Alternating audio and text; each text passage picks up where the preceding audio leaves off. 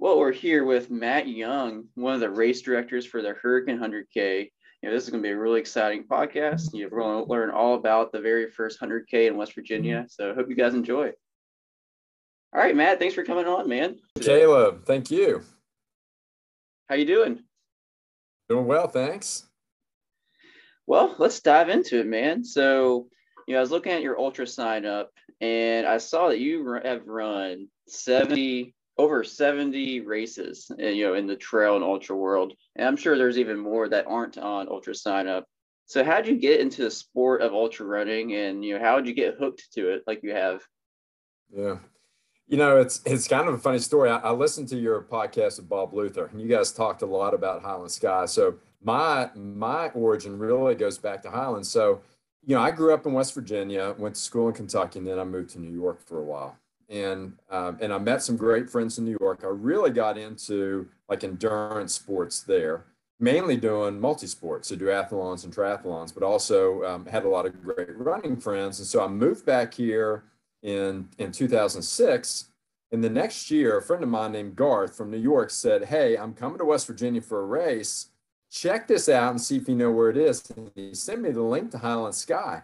And I went, "Do I know where it is, man? We've got a camp like right at the start." When I say a camp, it's a family hunting camp that my granddaddy built in 1963 that is a 2-minute walk from the start of Highland Sky. And he said, "Why don't you run it with me?" Said 40 miles. And I looked at those trails, man, and I was like, I know those trails. I know of them. I haven't been on all of them, but my family has. I know that terrain. How in the world does anybody run that? No way, but I'll come up there and cheer you on. At that time, I'd done a few marathons or so. And so my dad and I went up and saw Garth, like the night before. And then, 6 o'clock, right before the race started, we left our camp. And, you kind of feel like you're up there and there's nobody around, and it's real remote and it's real quiet. And so we left our camp and made that walk. And I'll never forget crossing that bridge. There's a little bridge to get over to the starting line and kind of come into this. And I'm like, what in the world is going on here? There were 150. This is only the 4th or 5th year of Highlands, I guess. 150 people, all ages, shapes, and sizes. Men, women. It just blew my mind that many people did it. And I sat there in awe watching these people take off. And then we went up to the finish line to see him later that day. And I sat on the hillside, where they come down the hill, and watching again, just in awe. And I sat there beside a guy who had swept, and he was a volunteer, and he had swept the first half of the course.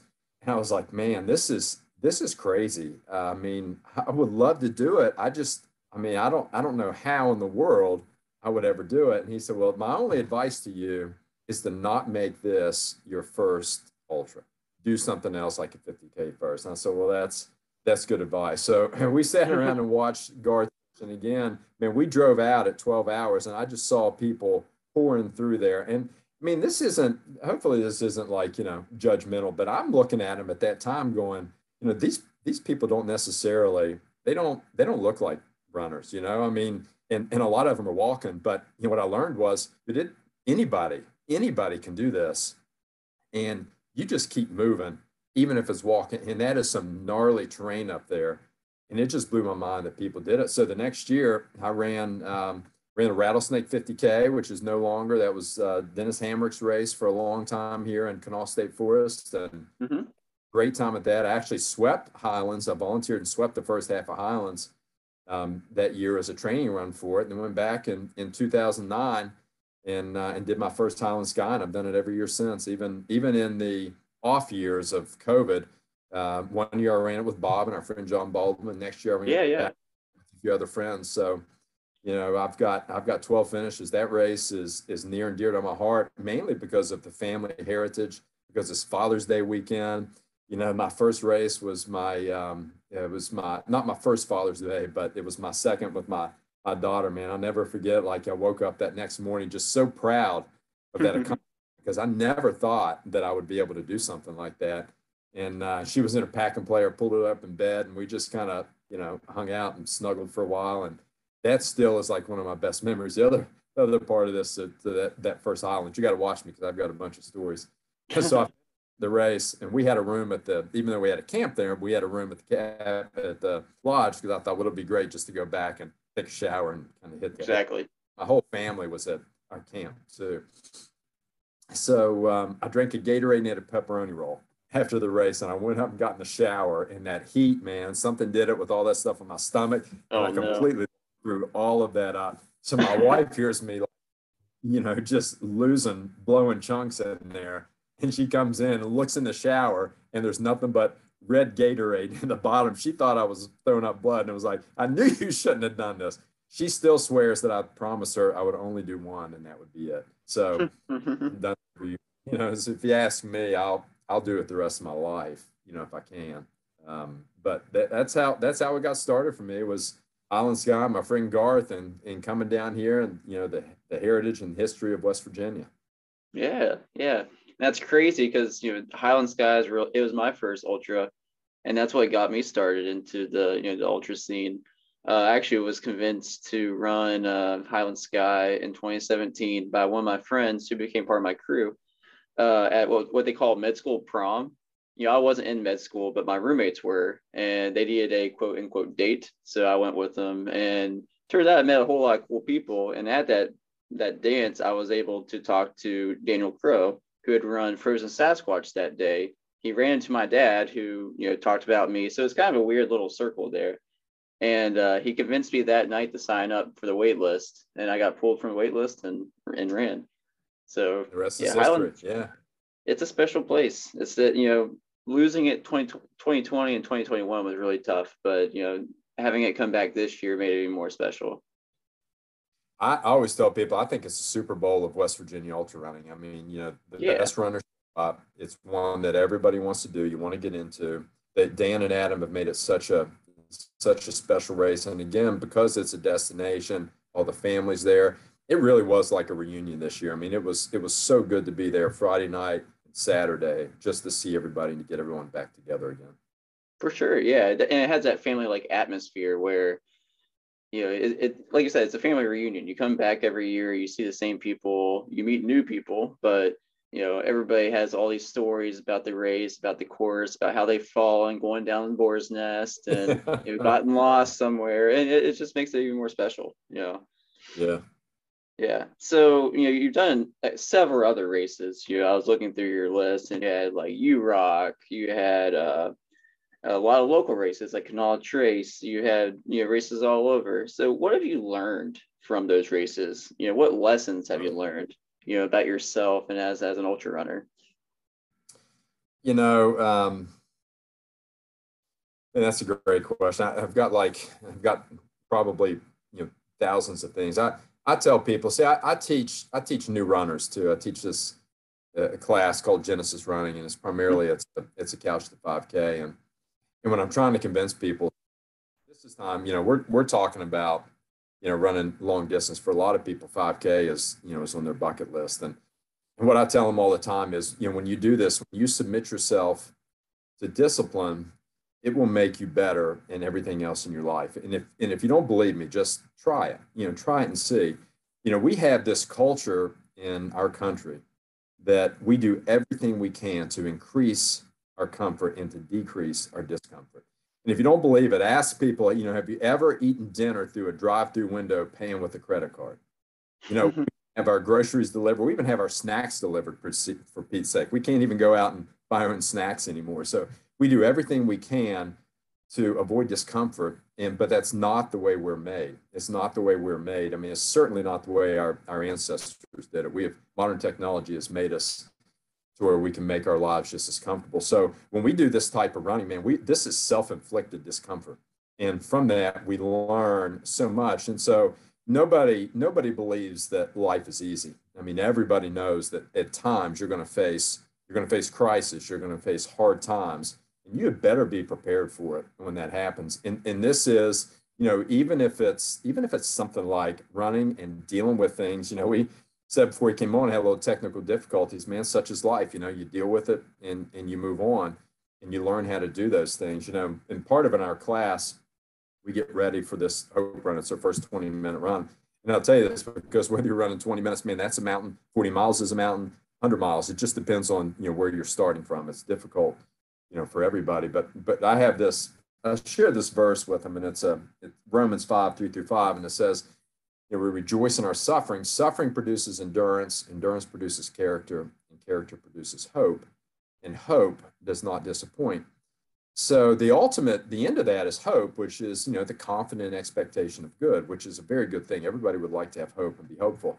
But it starts with suffering. So you take something like suffering, which we think of as difficult, but it's a progression, right? So it goes from suffering, endurance. Endurance is the ability to, continue on in the face of pain or anguish or grief. And then he goes into our character, and the character is your moral makeup, it's your fiber. So from the suffering comes endurance. Endurance becomes part of who you are, and part of who you are then gives you hope. And so all of that is, I just think when we do all of these things, the lesson is, and you will be better at everything else in your life by doing this stuff, because you learn from your body under discipline of your mind under discipline of your spirit. It is hard to do, but you learn that you can do just about anything else in life when it comes time to do it. That was really good. That was a sermon right there. You could definitely preach a sermon on that. No, that's good. That's great. And it's very true. Like in today's world, we have done everything we can to make things easier. iPhones, for example, everything is so easy. We can check up and see what everybody's doing all at once. You just at a click of a button. You can do everything in a click of a button, but you can't run 100 miles at a click of a button, or 40 miles, or 20 minutes. It takes a lot of time and effort, not only in the race itself, but the training in the race for the race. You got to put in the mileage, you got to put in the workouts, you got to go up the hills, you got to do the strength training. And it's something that gets lost in a lot of people because they want it to be easy. They want to qualify for Western States on their first try. They want to do all these cool things on the first try. And unfortunately, that's not the case. You got to go through a lot of disappointment. And there's no doubt. And, there's a lot of it that everybody loves the races, right? Everybody wants the finish line. They want the medal, they want the rewards, they want the accolades. The question is how much you're willing to put into it, and will you do it more than once? That's really what makes the difference. Is can you do it? Will you continue to do it? And that's where the real lessons come in. It's not just kind of a one and done thing, because we all love the races, but you've got to learn to love the training just as much. And from that, what comes from it, because it does not. We have a thing all the time, man. I say, look, whatever the race is, Highlands or Rim to River, whatever, it ain't going to run itself. So we say, anybody going out tomorrow? Yeah, man, it's not going to run itself. Let's get out there. And it's consistency over time is what gets it done. That's the same way in everything in life, man. Doing the unpleasant stuff, making it pleasant, dealing with it, and it works over time. Yeah. And the stories I love the most are the ones where people have failed and then have come back even stronger. Like Jim Walmsley, for example, he failed the first 2 times at Western States. He made a wrong turn at like mile 90 his first year. He was on pace to break the record and to win and all that stuff. He took one wrong turn and it just blew everything apart. And then he still finished. He still, got through the finish line. But, he came back the next year. And then he DNF'd. And then the next year after that is when he came in, broke the record, ran really well. And then, his story, he's gone off and done some amazing things. So those are the stories that I like a lot, just seeing people overcome these obstacles. And, they may have failed. They may have, had a DNF or, not gotten their goal, but ultimately they came back. And that's the thing. They came back. They trained harder. They learned. They became smarter, and ultimately achieved that goal. Yeah, if you got time for another story, I'll tell you my most formative ultra experience is from my most epic failure, and it's I like the show Alone. You ever watch the show Alone? I don't watch much TV, but I love the show Alone. Have you ever? I don't think so. Okay, take these people out in the wilderness. Anyways, they leave you alone. It's just basically see how long you can make it. They're all survival experts. So check it out sometime. I don't watch much. That's, I have a friend that said, don't ask, they call me Fatty. So don't ask Fatty anything. He doesn't watch anything like movies because I go to bed so I can get up and run in the morning. So, But they had this great quote, and it said that, and I saw it just last night, one thorn of experience is worth a wilderness of warning. Ooh, yeah. The words, you have got to experience it for yourself. I never forget that when we got ready to have a baby, everybody would give you all this advice. And like, you know, at the end of it, you just got to do it. You just got to learn it for yourself. So my biggest failure, and I'll bring this back to my friend Bob too, another conversation that we had was 2016. In 2015, I ran the West Virginia Trilogy, 93 miles over a weekend. And I thought, okay, this gives me the confidence. I think I can probably do 100 miles. So the next year I signed up for this race, Burning River. Went up there with two other friends, John Baldwin and Mary Beth Strickler. And so we were going to maybe run together. And so long story short, man, I got dropped early, super hot, super humid. And I was miserable. It's one of those, you start at 4 a.m., you catch a bus at 2:30, which means you're up at like 12:45. So you might as well not go to bed. Yeah. Just didn't set up well for me.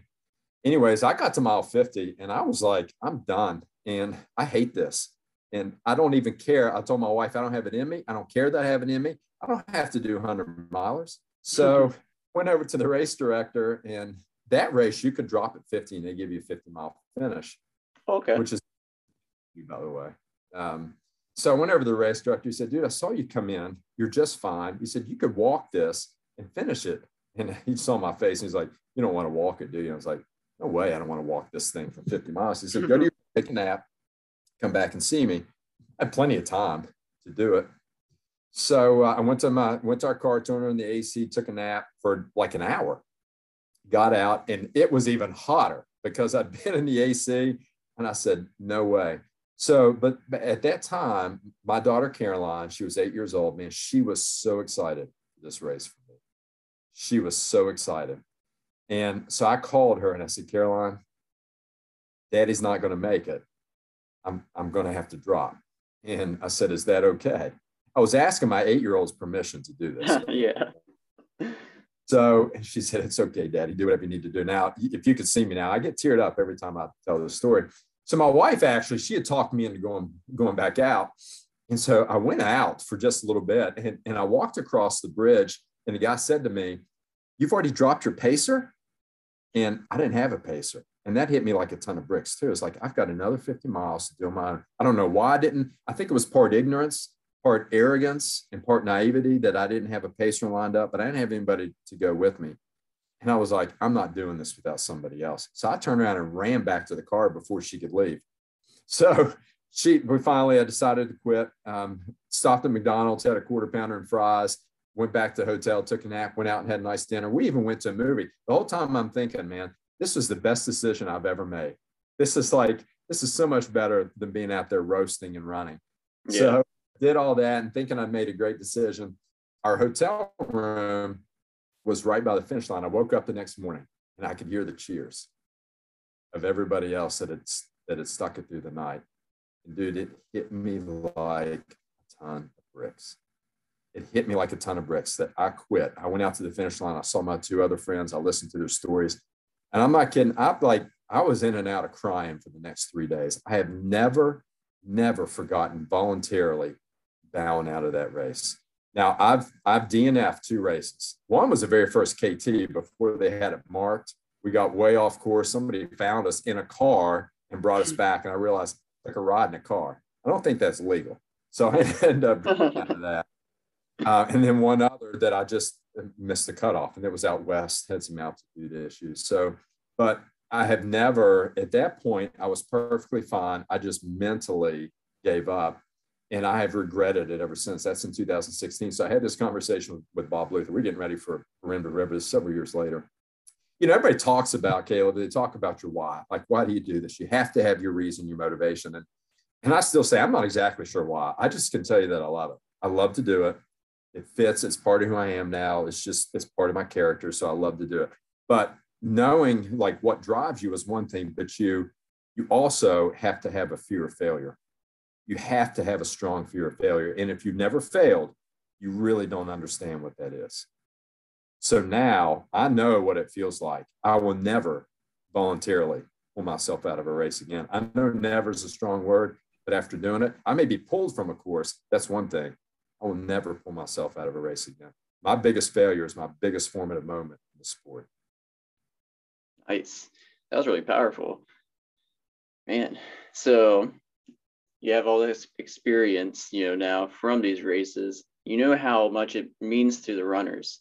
Being a runner yourself, you know how important it is to cross that finish line. Just because, like you said, if you don't, you're going to have that feeling of regret of like, why didn't I just push a little bit harder, push a little bit longer? So now you have the opportunity to give that opportunity to other people, as a co-race director for the first 100K in West Virginia. So let's talk a little bit more about that. Yeah. So what lessons have you learned from other races that you want to implement into your race? The Hurricane 100K. Yeah, man, we want this to be, I want this to be a family event. We really want it to be a community event. So there's really kind of two aspects of this. One is that solo runner. I love loop courses at Meeks Mountain Trails. We're about 23 miles of trails now, all him built, great, but we can't, so of course we can't do a contiguous 100K course. But I love the loop course. I've done several of those. And the fact that you can come back, you can see your crew, you can see your family, you can have all of your own stuff there too. I think it's a great way to run a race. Plus, in my mind, the way I am, I love to tick stuff off. So every loop is another loop closer. So, those first few, you're kind of climbing up and then you're counting your way down. And that works really well. So we're going to have it set up. And you've been back there too, man. We've got this great bowl. We have a shelter that's going to be kind of our command center. The runner's going to come in there. That's going to be their aid station. They're also going to have crew that's available with tents, get all of their stuff there. We want the families hanging out. We've got spectator spots. They can go out and see the runners, just a short walk from where the start and finish and that main crew station is. They'll be able to walk up and see the runners at a couple different spots. Want families coming. We have the Hurricane Spray Park that's going to be open for kids during that day, just for our runners and just for their families. At night, man, we're going to have fires with s'mores and hopefully a movie after dark, ice cream, bluegrass pizza, man, all that stuff flowing. We want, and especially since we're doing a relay, we're going to have teams there, people just kind of hanging out, waiting for the runners to come in. Want it to be a fun run, want it to be a challenge, want it to be something that just busts people up. But that's why we do this stuff. And we're there as a community watching the whole thing unfold. So this is really intended to be, a big challenge, but a big community with tons of support behind it. Awesome. So, this is your first year. It's a first year event. Now, what's your vision for this race? Like, where do you want to see it go in the next 5 years, 10 years? And I want people to say, are you going back to Hurricane this year? Are you going back to Hurricane? That families make the runners come back because they had so much fun. I'd love to see, I'm not sure how many people we can handle, a couple of hundred. I don't expect it to be a 500 or 600 person race. Love to see 200 people in it. And I would love to be something that people just mark on their calendars and they come back because it's something they want to do every year. And if they can't do the whole 100K, we've got the relay. You can do 20 miles. You've done 100K before. You can stick it out for 20 miles. Mm-hmm. Awesome. So, okay, the trails. I've run them before as well. How many people do you think the trails can handle at one time? Especially with having like the relay teams and then having people running the 100K, if you have 1,000 people, it's going to be a little, just passing people the whole time type of ordeal. Yeah. But we want to show it off to the world. They're definitely a great trail system. So I was just curious, how many people do you think it can handle? I think a couple hundred is easy, and then we can go from there. But on a 10-mile loop, when we did the crush run, we had about 180 out there on a 13-mile. Certainly wasn't crowded. Everybody spread out, and once you get them going through, and let's face it, I hope everybody does it, but we're going to have people that after 8.5 hours, we're going to have some people that are done. Yeah. And relay teams that are done. And so I think the 200 is a great place to start. And then I would like to see how it goes. Look, man, we'll have 300 people out there on a weekend now. And that's not too crowded. Of course, they're spread out over a while too, but 200, 250, maybe 300. I don't know if it's that kind of an event or not, but I'd love to see a couple hundred and then maybe build up to 250. For sure. Yeah, I think it can handle that much as well. And like you said, there will be, some people drop out, throughout the course just because it's really tempting that with it being a loop course, you're going to be reminded where the finish line is every single loop, and there's an Yeah. opportunity to drop at every single loop. So that'll be another challenge. Well, they're not going to get by that easy, man. I'm going to be there watching everybody too. You're not going to quit that easy. And the great thing is, man, there is only one cutoff, and that cutoff is you've got to start your last loop by 9 o'clock. You can't go past 9 o'clock. So, Okay. if you haven't really, I mean, if you're on anything less than your fifth loop or coming in the sixth loop before 9 o'clock, you're not going to make it. That's an 18-hour cutoff. Other than that, you've got all day. Just keep going until we have to pull you, if that's the case. But they're not going to get off that easy. Everybody's getting a pep talk when they come. Good. We've done a couple of those too. Like Holland was that way.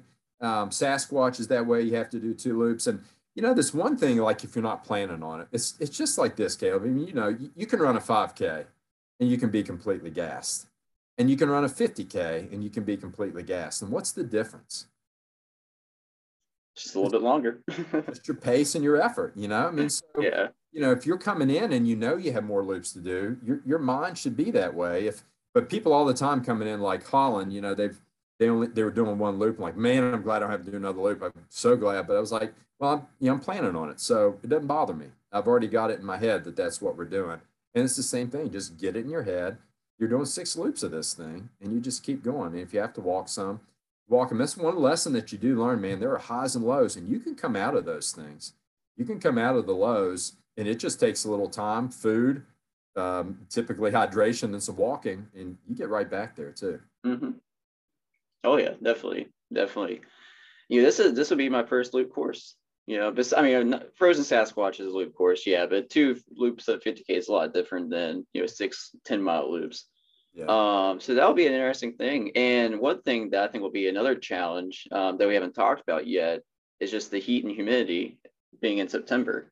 I think that's going to be a very unique type of race because there's not a whole lot of 100Ks and 100 milers in the early or late fall or late summer, early fall time period. You got Grindstone, you got the big ones up in the mountains, but those are completely different. So this is gonna be a fun one, I think. Well, I mean, we're planning on plenty of water and plenty of ice. I mean, and the good thing is too, you'll have just 5 miles between each aid station. So carry what you need, stay hydrated. Dehydration is the number 1 cause of nausea anyways. So if you lose your stomach, you're typically because you're dehydrated. And so, stop, slow down, drink a ton. You should be peeing every couple hours, but we'll keep you hydrated. We'll keep you cool as much as we can with that. And then also, you just adjust your effort accordingly too. So, the good thing is, I mean, when I look at this field, man, there are what I think of, there's a handful of you ringers out there, and so, but dude, you can blow up, if you go out too hard, too early, when it's hot, you can blow up. So there's no given on anybody for these races. And that's the other thing you learn too, just like you mentioned with Jim Walden's, like, dude, he was a hands down favorite. And it took, 2 years to figure it out, had that enormous lead, got off course, and the other one just blew up. So, mind yourself. We have a saying in our running. I teach my new runners. It's called easy start, strong finish. Man, how many you go to like 5Ks and you see people who look like they've been shot out of a cannon? Like they're sitting a 3-mile run. This is a 40-yard dash, and a mile later reduce the walking. So, we work on easing into this thing, man. Ease into it, get warmed up. You start on 2 of the harder trails that we have, and then you'll be working your way up on the first 5 miles, and then basically be rolling your way back down. So everybody's going to learn, ease into this course, take it easy, walk those hills if you have to. I'm talking about like the mere mortals, I mean, you guys may run the entire thing, every step, but it's all single track, just relentless kind of hills, nothing huge, but just keep at it, keep persistent, and don't be afraid to walk those either. Yeah, it's going to be fun. I think so. So, the Meeks trails, they've been around now for what, a couple of years, 2 or 3. But it's just really cool seeing like the community get so involved with the trails. I remember when I was in high school, we had the Taste Valley Park and we had the sidewalk, and that's what we ran. And they were really good. I really appreciated the Taste Valley Park trails, but like, it would have been so cool to have this 23-mile trail Oh system yeah. back whenever I was running. Just it's just amazing. You see mountain bikers out there all the time. You see runners. You see hikers. I mean, you see a little bit of everything up there. So how big is the impact that these trails have on the community and this race? Like, how big is the race going to be for the community? Yeah, I think let's start with the trails because, and Caleb, I don't even know. I don't think that we'll ever really know the full impact, and I don't think that we can quantify. But I'll tell you anecdotally. Again, I mentioned earlier, man, there've been times you have some cameras. There'll be on a nice day, 350 people up there, and so this is right out your front door. So easy to get to and accessible. And we hear stories all the time. A lot of them come to Brandon Dorner, but a lot of us have heard them about, and again, it sounds like you're overstating it, but life changed. Like people have gone through divorces, and it's been a haven for them. People that have lost loved ones, and it's been a haven. People that have been addicts, and between the trails and the build and finding a sport, something else to pour themselves into, because it's there and it's accessible, they can be there in 5 minutes. It has completely and totally changed their life in a lot of ways, saved their lives too. We see it all the time in the health that gets improved too. So for our community being right here, right behind City Park, I don't think we can really quantify it. And it was just going to go on and on and on, especially since, I mean, so Brandon started, I think at the end of 2018, doing the first trail, kind of went public with it. My first build, there were like 7 of us there, and that was early in 2020.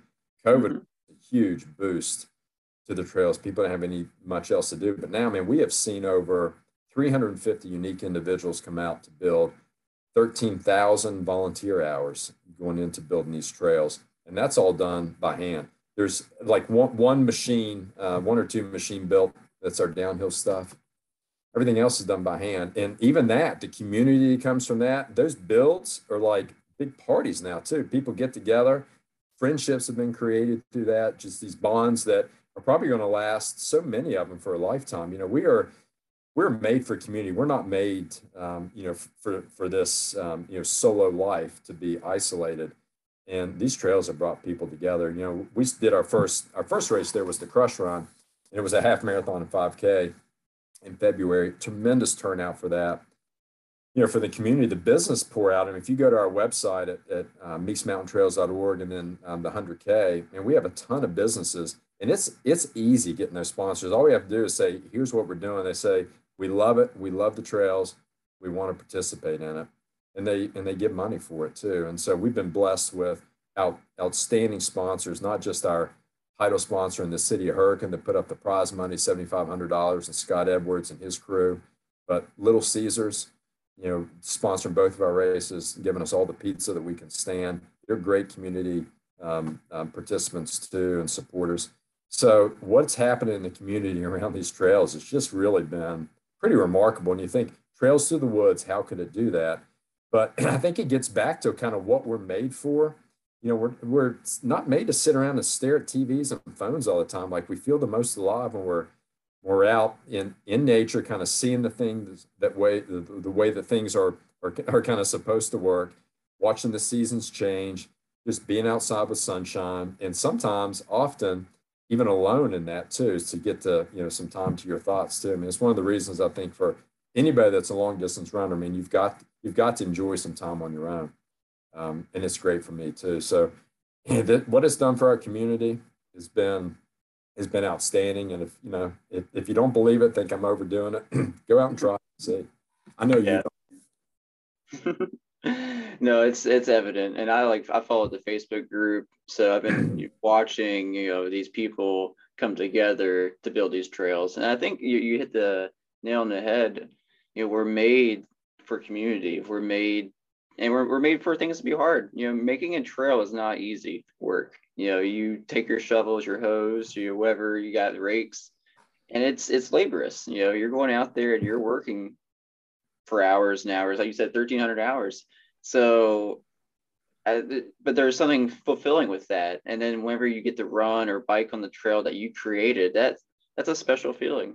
We've talked about it on your podcast a month ago now, but like, just taking the pride. I think the whole community has pride in this trail because it's something they created. It wasn't some already made whenever, people have come in. It wasn't something the state built.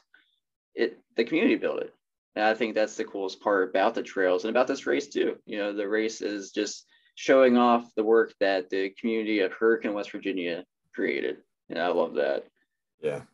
So, contrastingly, how big is the sport for the race from the community? You've talked about the sponsors, you talked about the city of Hurricane, providing the prize purse, but like what other stuff are the community doing for this race? Yeah, I mean, it's been good. We've got the Convention and Visitors Bureau that's going to have, we're going to have signs out for the runners as they come in. We've got local business support too for, some discounts. We're getting all of that lined up, but we very rarely hear a no. I mean, whatever you ask people to do, they're going to do. And especially if there's some connection, to the trail too. So the community has been outstandingly supportive. And, I hope that it gets even more. We're getting ready to put up a banner and we'll have it up for about 90 days. What I hope people also look at it and go, 100K? It's kind of like I did with Highlands. The first time you hear about this long stuff, you go, what in the world? Who does that? And I hope they come up and watch. Like, what's going on back there? Come back and check it out. Get a piece of pizza, have some ice cream, and watch these crazy freaking runners, man. Not only from your community, but hopefully from all over the place. I mean, part of the reason we're doing this is that, and I have this personal belief that the longer the race, the further I'll travel. And we don't have 100Ks around here. I mean, Bryant's doing one, which is great. I think it's awesome. We have 200Ks in West Virginia, next year, but 100K is a great distance. We don't have anything with prize money. We wanted to do something unique that was hopefully going to bring people from, 4 and 5 hours away into our community. The trails we hope are going to be both a wellness driver and an economic driver. And they have been. We've seen businesses that have started. We've got a brand new bike shop right next door, mm-hmm. Restaurants popping up across the street. We can name a number of things that have come up. And so we want it to be an economic and wellness drive. And we know that also when one runner comes to 100K, they typically bring at least 2 more people with them. And with this, you're going to have to spend the night before. You may be able to drive home. Most likely, you're going to be spending 2 nights if you're at least 3 or 4 hours away. Staying in our hotels, eating our food, buying our gas, all of this stuff is so good for our community. And then we wanted to come back. So we have a video coming out. And, it's kind of like we say hurricane. Hopefully people listen. Everybody else would pronounce it hurricane, but yeah, it's all about welcome to Hurricane. They show up, man, it's like, give them a big bear hug. We're glad you're here. And I've been to races where you kind of feel like they're doing you a favor, by letting you be there. And, I want these people to know that they're loved and appreciated when they show up for our race too. And our community feels that same way. Yeah. Oh, that'd be awesome to have a lot of people come to watch. I mean, races are fun, especially races where you're accessible to the crew stops. That's the best part. Some of my favorite memories about racing, besides being at the race itself, was crewing like Brandon Perry at Grindstone. It was so much fun going to each aid station, aid station hopping per se with Bob Luther and Holly and Swan. And just seeing the excitement whenever the first couple runners come by, and then seeing the excitement whenever you see your runner, come in, and then being able to pace them, that it was just a really cool experience. So if we have a lot of people down, you probably won't be able to go up to the other aid station as well, but the main one, the hub where the start and finish line is, that you can fit a lot of people there, and that's going to be a really cool experience. Tell them a little bit more about that aid station, because I know you've told me about where you're having a shelter there and having fires and having crew tents. You kind of explain that a little bit more. Yeah, so I mean that's the idea. We call it the bowl. It's a huge open area. So the main command center is going to be there, and so we are planning. That's one of the questions about live tracking, man. We're going to have keep a leaderboard coming through there, but it's going to be old school and a flip chart. And when we're done, we're going to flip it over, and we can see kind of progress and how that's going throughout the day. But so there, the runners will be able to come through. And what's awesome, kind of going back to what you said, a few times my wife has done this race Yeti. It's over on the Virginia Creeper Trail. And so yeah, we basically just leapfrog and see her several times. And what ends up happening is not only do you see her, you see the same runners and you see the runners crew. And by the end of it, you're all like, friends. You're having conversations. How's your runner doing? What are you guys up to?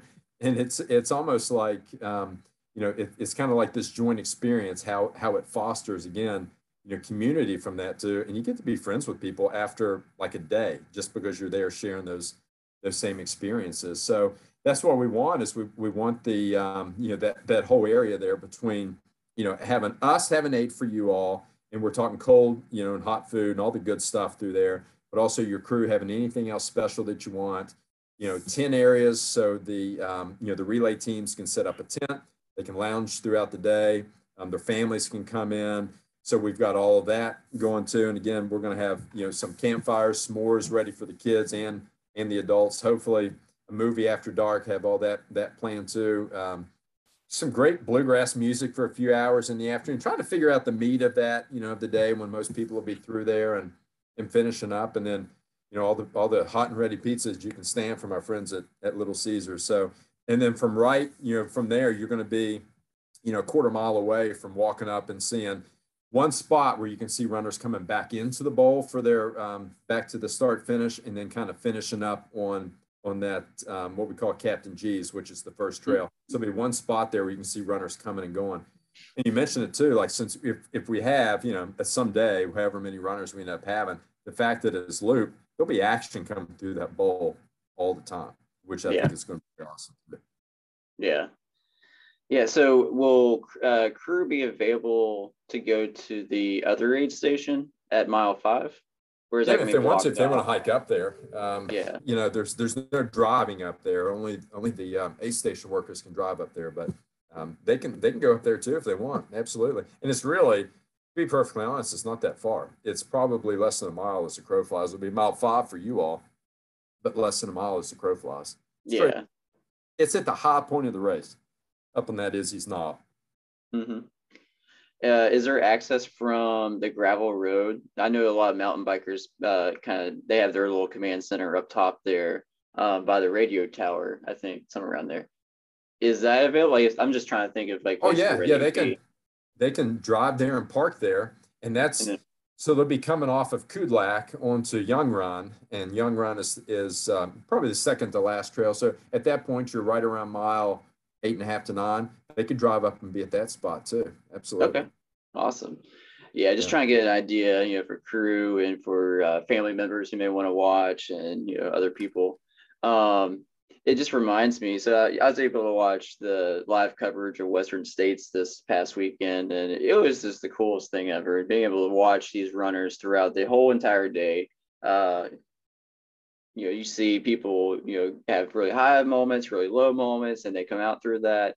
And then later, after the leaders finish, you get to see, a lot of the more normal runners come through later in the night, early in the morning, and then they have the golden hour, which probably is the most exciting hour in ultra running, where you see these people chasing after the finish line under the cutoff. And I'm expecting we'll probably have that same thing this year at the 100K, Hurricane 100K, that golden hour. Was it 9 p.m. or is it later? No, it's midnight. So we got an 18-hour cutoff for this thing. Yeah. So, yeah. And there'll be people they'll be pushing that. I mean, yeah. And there always are. So it's going to be awesome. It's going to be fun. And we're going to be there for them too. So that's going to be really fun. All right. Well, let's see. Let's talk about the course itself. It's about 1,000 feet per loop, maybe a little bit more, a little bit less, beyond people's GPSs. How would you describe it? Is it super technical? Is it really big climbs, or is it just rolly the whole way? Yeah, it's about 1,500 feet per loop. So you're going to have about 9,000 feet of elevation change. And, I always say, look, if I was running one loop, I could run the whole thing. I might, if it was a 10-mile race, I would probably run the whole thing. The way it is, because it's not crazy difficult. I think our biggest elevation change, Caleb, and hill is probably 200 feet, 250. Mm-hmm. And that's coming into that last aid station. It's kind of straight up. So it's a little steeper. For the most part, it's rolling. We have stuff that I think, especially in that first trail, Captain G's, covered in ferns right now. Man, it looks like somewhere like you're in the Pacific Northwest. And then you get up on our most technical trail is Wegmans. And it's just kind of, up, down, but nothing crazy technical. There's nothing real crazy rocky, Rudy, for the most part.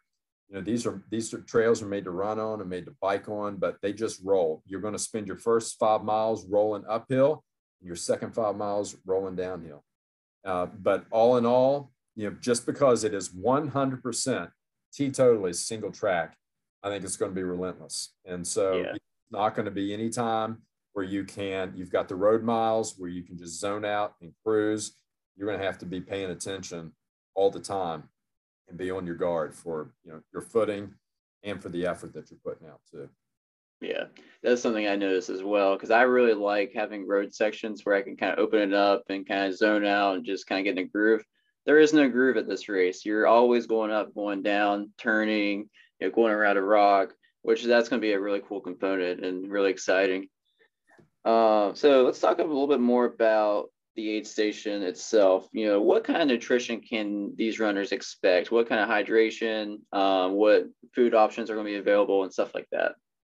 Yeah, so we're going to have, just kind of your typical ultra fare. We're going to have plenty of water, and quite honestly, probably do Gatorade because it's the easiest thing for people to train with. I'm a firm believer in consistency. So, you race the way that you train. So if we have some kind of, different sports drink that other people have maybe never used,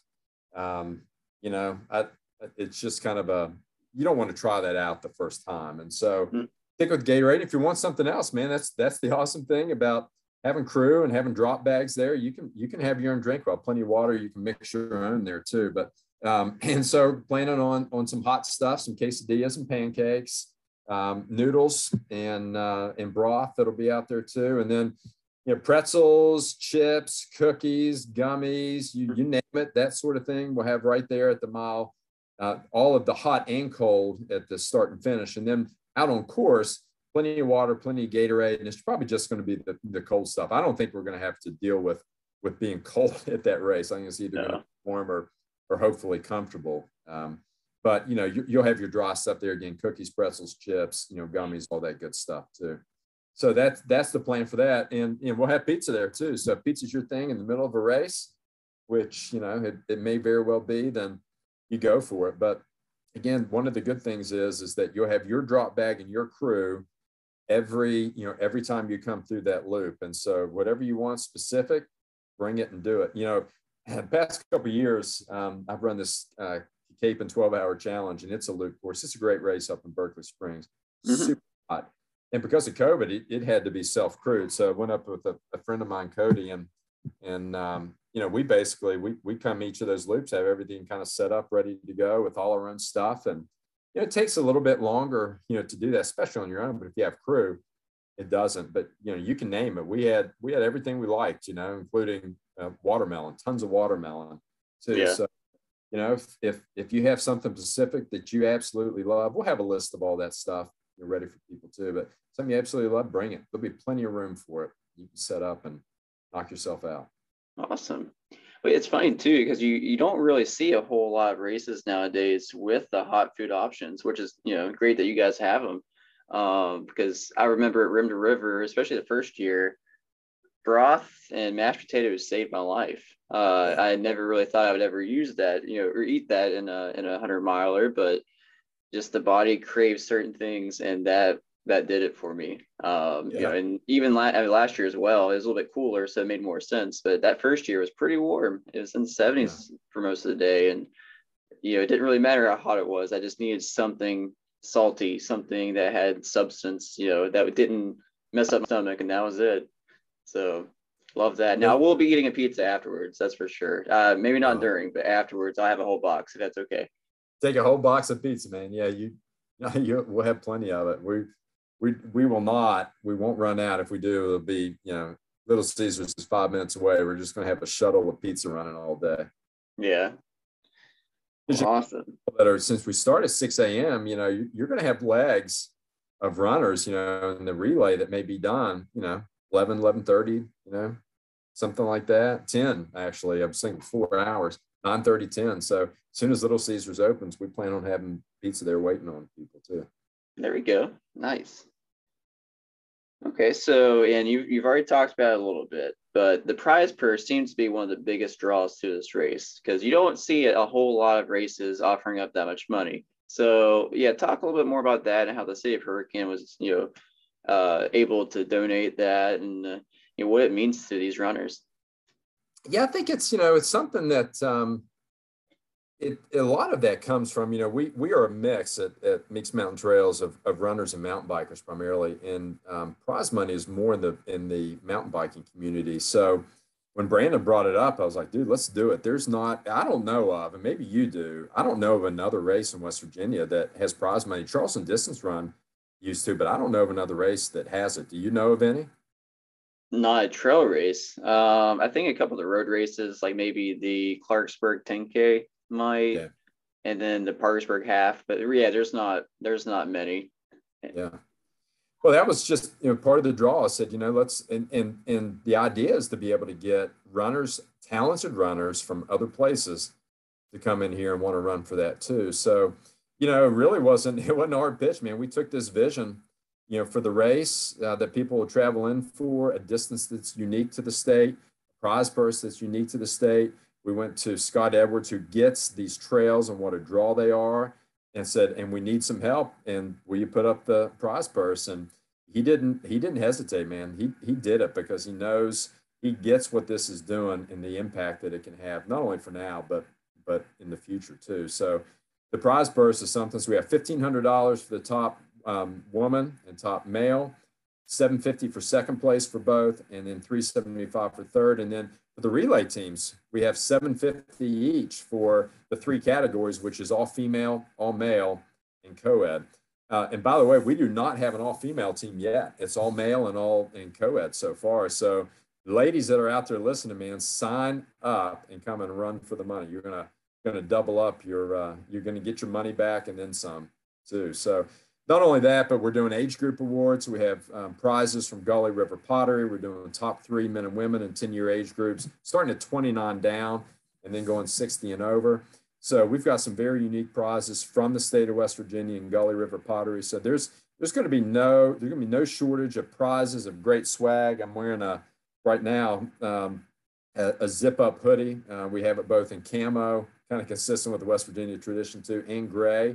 Also in women's fit because we're a Trail Sisters approved race. So everything equal starting line, equal prize money, women's fit. We even have for our ladies, you're very on porta pot at the start, and I'm putting a threatening sign up there for all the dudes. Man, do not use your dude. Steer clear. Maybe we'll even have tasers around for those guys that want to push that too. So serious about making this a great event for our women too. So string packs, a finisher's pint at the end of this thing. So we're trying to make this, and I heard Bob say it, and it's great advice, is that this is going to be, if you take care of the runners have a great time. And, I don't know how many people show up for this first one. I'm not entirely sure. We're going to put on a good event no matter what.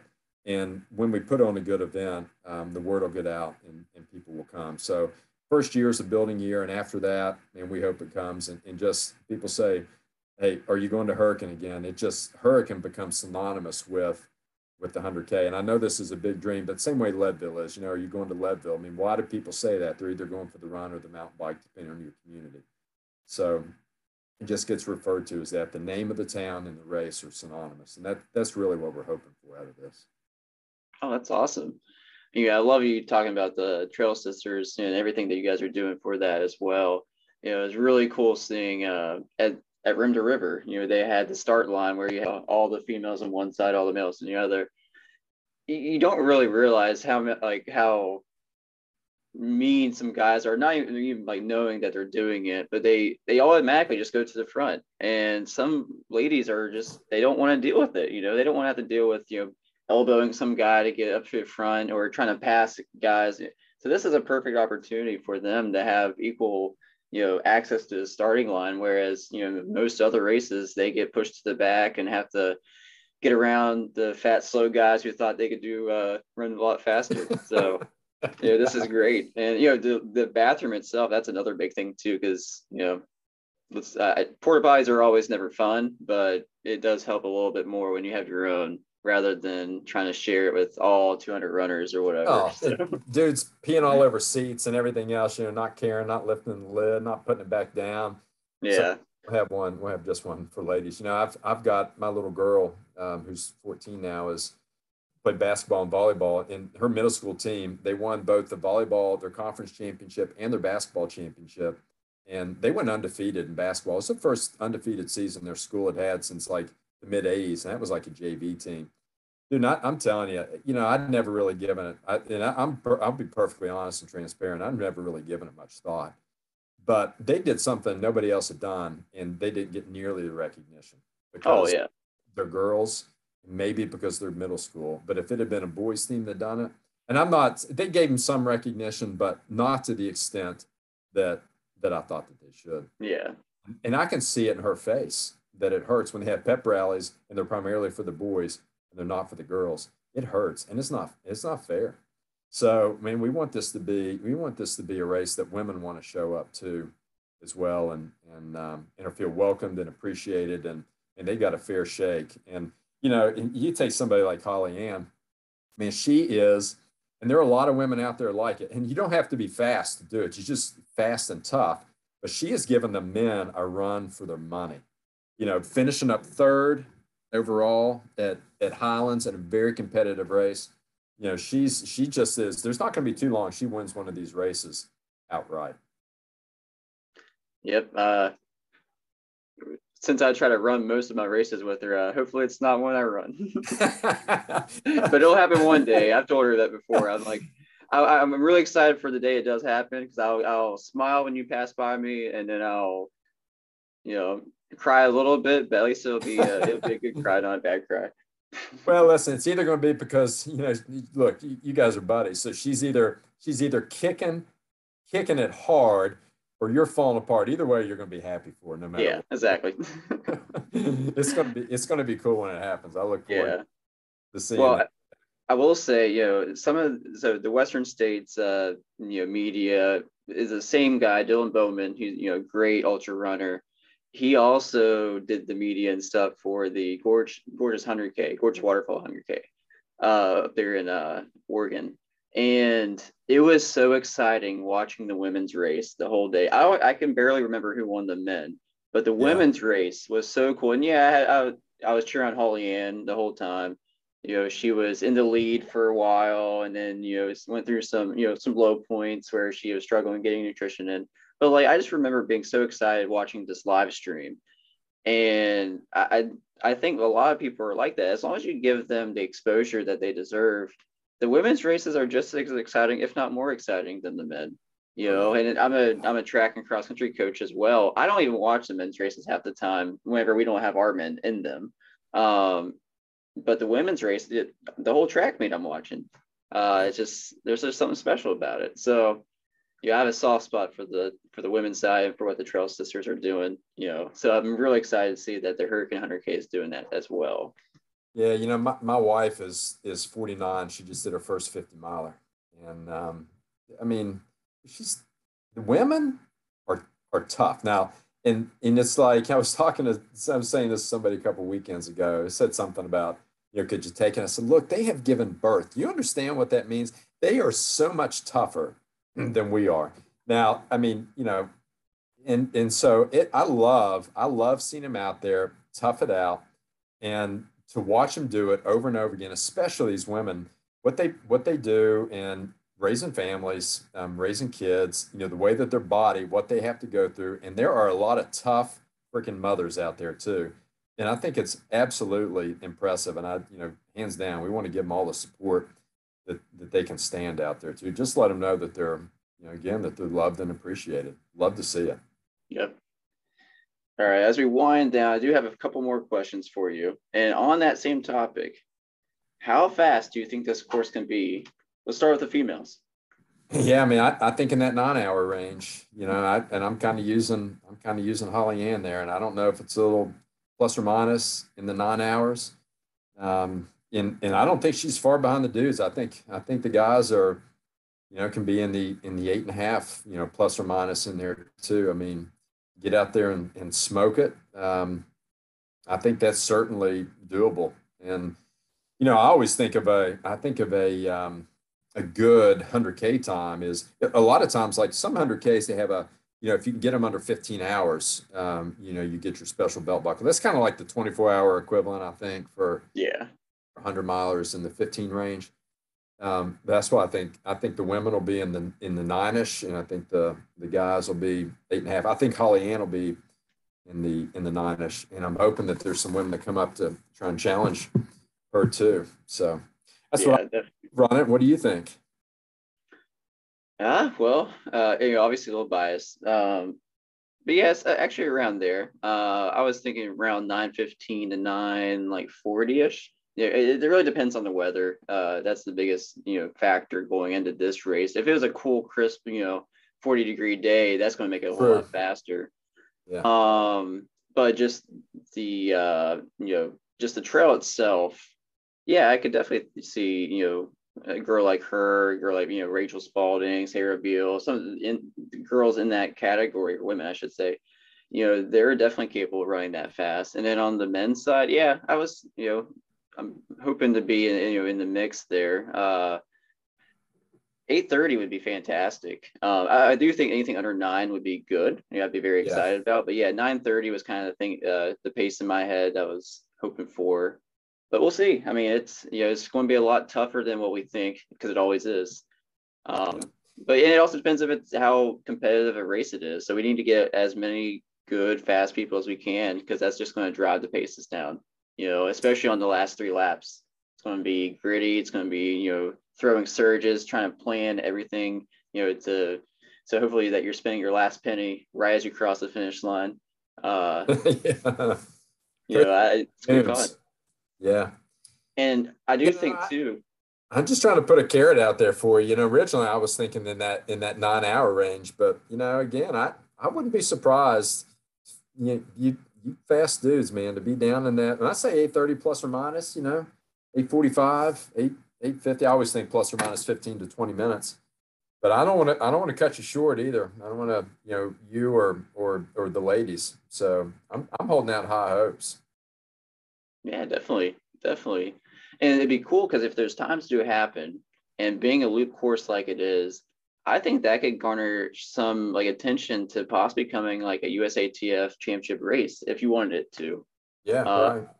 because I do know I've talked to the director of the USATF chapter in West Virginia, and the ultra trail scene is becoming one of the biggest parts of their chapter. And he wants to find an East Coast race where they could do that type of stuff. So Oh, this could happen, Adam Cassidy asked me about it too, and I said, "Dude, I love it because, I don't know if we talked about this, but I've laid out this course and I've sweat this course, and I've run this course many times with different devices, and I've wheeled it with an engineering wheel twice. So I've wheeled the 10.3. It is so difficult to nail that distance, but I think it's as close as to 100K as we can get. A lot of GPSs read right on. Mine's always short. My All Trails is high, but when I wheeled it, I think it's spot on that 10.33 that we need. Mm-hmm. Tough to do on the trails, but I know they Yeah. want an accurate course, and I think we've got it. And I've sweated. The devil's in the details. The details make it good, and so the detail of the course. Because if you got 6 loops, man, and you're off, 3/10 of a mile, that's 2 miles. To me, it's short or long, either way. I don't want it that way. Yeah. It's 4/10. So the more you're off when you're doing the loop, it just exponentially is off too. I think it's pretty daggone close. Yeah. And all GPSs will be a little bit different anyway. So I think it's pretty spot on. I'm prepared for that. Somebody coming across and telling me it was 64 and somebody else 60, and Exactly. kind of blows my mind. It's like, well, it's like it's whatever. It's just, you run that Yeah. far, certainly you can deal with an extra a 2 mile margin one way or the other. Yeah. All right. Well, just to close, it's been a great interview and everything. I mean, love talking to you. I mean, we could talk for hours, but Yeah, I just want to say how special this race is, not only because it's a hometown race, that I grew up in Hurricane, but one of the coolest things is my dad's running again, and, we like to run our races together. Uh, but this one will be even more special being that we're from Hurricane. We grew up here. and this will be both of our first 100Ks. So this is going to be a really cool experience, and I'm just thankful that you gave us or have given us this opportunity to once again, prove that the Bowen clan might be the best father-son duo that we can be, and hopefully we can both finish and have a great time. But there's no doubt in my mind that the Bowen father-son combination is the best in West Virginia. And if somebody thinks we're wrong, then come and prove it, because you two, both are smoking. Your dad still moves and moves very, very well. And I love it too. So, if people don't know about it, and maybe, I don't know if you can link it, send them to our website. I did an interview with you about the race and with your dad about the race. And we really talk more about, the father-son relationship when we get in with your dad. And it's pretty special. I mean, because my dad runs, he was my first coachee. I know how special that is. I want my son, I hope to grow up and my son Charlie run these races. I hope I'm still running when he's old enough to do this too. So, having that aspect of it, knowing that we, again, are kind of, not kind of, we're made for community, we're made for each other, made for relationships and family, and having you all there to run this first 100K in your hometown is pretty remarkable. Yeah, and every race I run, I do it to make him proud. So I hope we can do that again. Well, my man, I know he is. There's no doubt about that, and I know you're proud of him too. And it's fun to watch. Yeah. Well, all right, man. Well, thank you for everything. I appreciate your time, and I appreciate you dealing with all of our technical difficulties before we started. But definitely excited for this 100K in September, and we'll see you there. All right, Caleb. Thank you, man. Thanks for the opportunity. See everybody out there.